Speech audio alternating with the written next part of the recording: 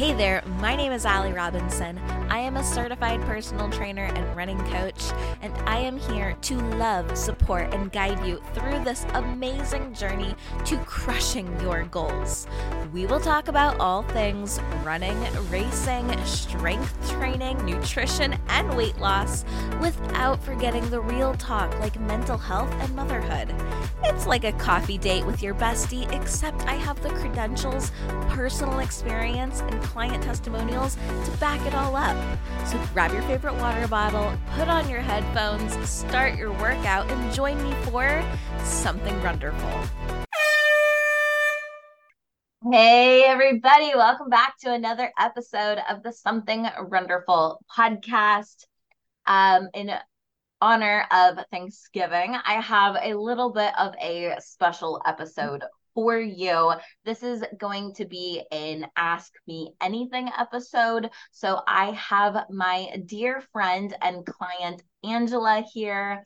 She is going to be asking me questions that you guys have been asking on Instagram, on Facebook, inside of the Weight Loss for Runners group, questions that need to be answered. And I want to kind of give you guys that kind of support, but there may be questions that don't require an entire episode. So, Angela, say hi to everybody.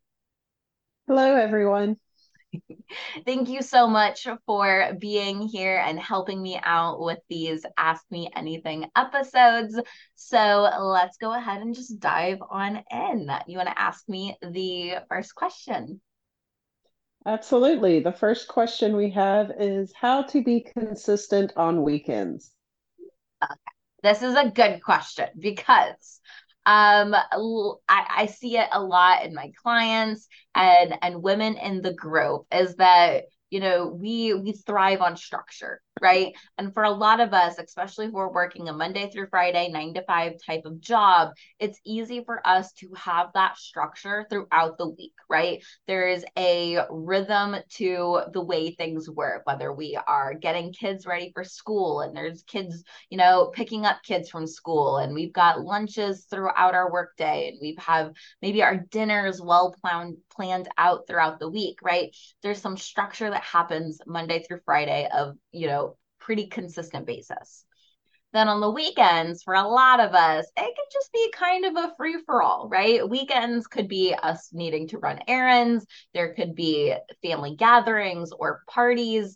You know, holidays like to come on and throw off our structures and schedules. You know, there's a lot of things on the weekends that maybe are not super consistent, or things that are maybe a little bit harder to predict or schedule out.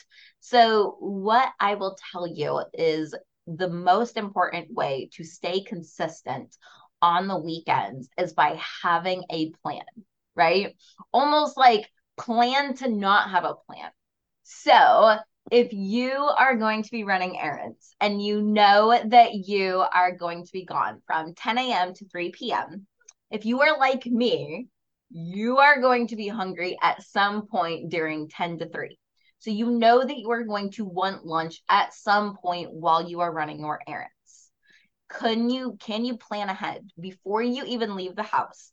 Can you decide if there is a restaurant nearby where you're running your errands that you could stop at that kind of has options that fit into your nutritional values? Could you pack some sort of snack or lunch that you can take with you on the go? If you are meeting up with friends or family, can you maybe have a nutritious meal beforehand so that way you're not heading into a family gathering already starving and maybe tempted to indulge on things you wouldn't normally eat? Okay. So the biggest thing that I can say is that if you are struggling to stay consistent with your nutrition goals on the weekend is having a plan. Okay. And that doesn't mean we have to plan out every single meal, but can we just think ahead of like, what is the next thing that I'm going to eat? Or if I get hungry, what options do I have? And that will help you kind of, you know, have that plan A and maybe even have a plan B for things that don't go as planned on the weekends. Okay. As far as, because it doesn't elaborate, right? It's just how to stay consistent. I just assumed that that was for nutrition. Because I feel like most runners, we're pretty good at getting our long run in on the weekend, right? Like those are the runs that we plan our whole life around our long runs on the weekend. So I'm going to assume that question was about nutrition. So hopefully that helps. I know that's a very broad answer. It's just plan, plan, plan. But if we plan it out and we already have an idea of what we want to eat and when we want to eat it, it makes it so much harder to justify the ordering of pizza or stopping off for fast food when life is crazy and chaotic and disorderly on the weekends. Okay. So next question. All right. Question number 2. How do you manage fueling on really hot days? So with hot days, right? My as a coach, like my immediate answer is like, well, on a hot day, you would fuel the exact same way that you would on a cold day, right? Like your body, you still need electrolytes, you still need to hydrate, you still need simple carbs and sugar. But as someone that runs in South Florida all summer long, I completely understand why these really, really, really hot months and those really, really, really hot runs can be a little bit more worrisome, right? Because your body is working really, really, really hard to cool yourself off, right? Your body is trying to, pump a lot of blood to your, muscles, to your extremities, and there is less blood going to your stomach. Okay. And we need our stomach and we need blood in our digestive system in order for us to digest food, right? So if we are eating food as we normally would during a more ideal running weather situation, our body might not be digesting food as well or as efficiently as it would in cooler weather or more tepid weather. So when it is really hot outside, one thing that I will say is making sure you are very strategic with the simple and easily digestible carbs and sugars that you are consuming. Okay, because you might find that it is harder for your body to digest food. So have options for yourself. Okay. I know when I did my 50 miler, it was in the middle of July in South Florida. It was like 94 degrees during the day. It was wicked, wicked hot. So I planned everything out of this is what I'm going to eat. And I'm going to eat so many calories every hour. But by mile like 40 in that race, my nutrition plan was completely out the window because my stomach was upset. Obviously I was overheated and I wasn't able to consume the things that I thought I was going to or that I wanted to consume. So I had luckily packed so many different snacks and options so that if my plan didn't go accordingly, I had kind of those plan Bs available. So even though I wanted to be eating more kind of whole foods or foods that were going to give me a little bit more energy, I ended up eating mostly like peppermint patties for the whole like last third of the race because the mint was really good on my stomach and it was really easy to digest and there was lots of sugars in the peppermint patties to fuel my body. Okay. So what I will say is during these hot runs is you might have to do a little bit of trial and error. When you're overheated, what is simple enough for your body to digest? Okay. Find something that works for you and your body. You may find that you need a little bit more carbs and sugars than you do, in cooler weather. You might find that you need to maybe change what you are eating a little bit, or find something really simple to consume. Making sure that when you are eating, whether that is a goo, a chew, or some sort of candy or real food, make sure that you are drinking water when you are eating. That water is going to help aid in that digestion. So make sure that you're not just drinking a little bit here and there and then eating food in between, and make sure that you're drinking water while you are eating, because that little extra water in your stomach is going to make it easier for your body to digest whatever is in your stomach. So, good for you for being able to do those hot weather runs. I know that they are not easy, but it is possible to train and run outside in the heat. It just does take practice and a little bit of listening to your body and a little bit of trial and error to see what works for you, what's gentle enough for you to digest and not end up with an upset stomach, and make it so that you can still get energy and calories into your body.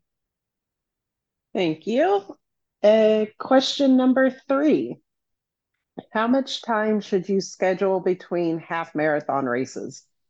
Okay, this is a really good question, because I see a lot of athletes that maybe have shiny object syndrome, right? And I'm guilty of this too, so I'm not calling anybody out. But I know that I like to race for the medals, right? And if there is a season where there are a bunch of like local races, I'm like, I want to do this race and I want to do that race and I want to do that race, right? And then suddenly I start signing up for all these races and I look at my calendar, I'm like, whoa, that's a lot of races, right? Or that's a lot of races in 1 month, or whatever. So not calling anyone out, because I'm guilty of this too. But what I can say is making sure that you have a strategy for your races. Okay. There is no perfect time that you need to have between your half marathons, right? I mean, think about people that are training for marathons. They will do back-to-back long runs, weekends, right? They'll do a long run one weekend and then they're doing a long run the next weekend. So would it hurt you if you did back-to-back half marathons? If it fits into what your current training plan is, it probably won't hurt, as long as you are listening to your body and being strategic about it, right? If you are looking to PR a half marathon, I wouldn't suggest doing those back-to-back weekends, right? You're going to want time to rest and recover. If you are doing an all-out effort, your body is going to need time to recover before your next hard attempt. So if you're trying to PR one half marathon, I would give it at least 3-4 weeks in between races. If you are just running 13 miles to run 13 miles and you're very strategic with your fueling and you're doing like an easier effort for your race, if you needed to do them back to back, I'm sure that you could do that, right? Obviously, you don't want to be pushing through any aches or pains or injuries. You want to be listening to your body. And if you were looking at 2 different races that you wanted to do, maybe look at what race you want to be like your A game race, right? What race do you want to really push and do to PR or have a good time? And then maybe pick the race that is going to be just for fun. I know as a coach, when I'm planning out my athletes like racing seasons, I try to have at least 4 to 6 weeks in between major races. That way we have time to recover between each race. We have time to get in some really good training runs between each race, and that we're not overloading the system with all of these different races. Trust me, I get it. I want to do all the races. I want to collect all the medals. But if you've got big racing goals, sometimes it's like sometimes less is more, right? Sometimes it's better to be a little bit more strategic with your races. So that way you can train strategically and race strategically. Okay. But there is no set time period that you have to have between races. My rule of thumb is that you want at least 1 day for every mile long that your race was before you do hard training, right? So if you did a half marathon, I would have at least 13 days of either rest, active rest, or easier runs and workouts before hitting hard training again. That way you can make sure that you're giving your body the time to repair and recover before putting it through more stress of hard training. Okay, so again, there is no rules, but keep in mind, what are your big goals? Where is your body and where is your training, right? If you're training for a marathon, you absolutely can do back-to-back long runs. If you are running your very first half marathon, I would make sure to give yourself plenty enough time to recover before doing the next one. Okay, so hopefully that kind of gives you some information. Thank you. Next question. And I know this is a struggle for me, depending upon what's going on in my life. How can I cut back on soda consumption? And are there any substitutes? Okay, so I feel you on this one because I love carbonation. Okay. Especially when I was younger, I loved soda. I loved energy drinks, not necessarily because I liked the flavor or I needed all the caffeine, but because I loved the super carbonation in those types of beverages. So when I decided that I wanted to cut out or really limit any soda consumption, this was a really, really difficult thing for me to do. So I completely understand where you are coming from. So if it is a carbonation thing, one of the big things are the sparkling waters, right? LaCroix, Bubblies, Waterloo. There's so many different brands of carbonated waters. However, if you are a soda drinker, you are going to know that soda does not taste anything like sparkling water. And if you're going from the super pungent tastes and flavors of soda to suddenly drinking sparkling water, it can be a huge shock to the system, right? I thought they tasted really weird. I did not like those sparkling beverages at all. I didn't like the way that they tasted, but I wanted to get away from soda. So one of the things that I did is I took those, I took like the bubbly or the LaCroix, and I had those little pouches or those little bottles of flavoring that you can put into water. So I took a lot of like those fruity flavors like cherry or orange, and I would grab kind of correlating flavors of sparkling water, and I would squeeze a little drop of flavoring into the sparkling water. And then what I would do is I would drink it like that because I felt like, okay, at least this is still better than soda. And then what I did over time is I just did less and less of the added flavoring until I was drinking the sparkling water just by itself, no flavor added. But that process took at least a month or two of me kind of weaning off of soda and weaning off of adding flavoring to those sparkling waters. It didn't happen overnight. It wasn't a fast process, but now, I mean, LaCroix and bubbly is a staple in my refrigerator. That is my treat for myself, that I might have a sparkling water when I am eating dinner or after dinner. That is my little treat for myself, instead of reaching for a soda. So I know that that's not a substitute, but that is at least what I did in my own journey. If you would like to try something similar, you are more than welcome to, especially if it's the carbonation that you're craving. I know that they have a lot of these what are marketed as healthier sodas, like I think they have like the Zevia or something. Sodas, or they have the Poppy, which is like supposed to be like a probiotic soda. Um, I feel like if you're really trying to get away from soda, what are you trying to get away from? Right. And are you just replacing one kind of, not addiction, but kind of one treat with another treat if you're going to try to find a quote unquote healthier soda?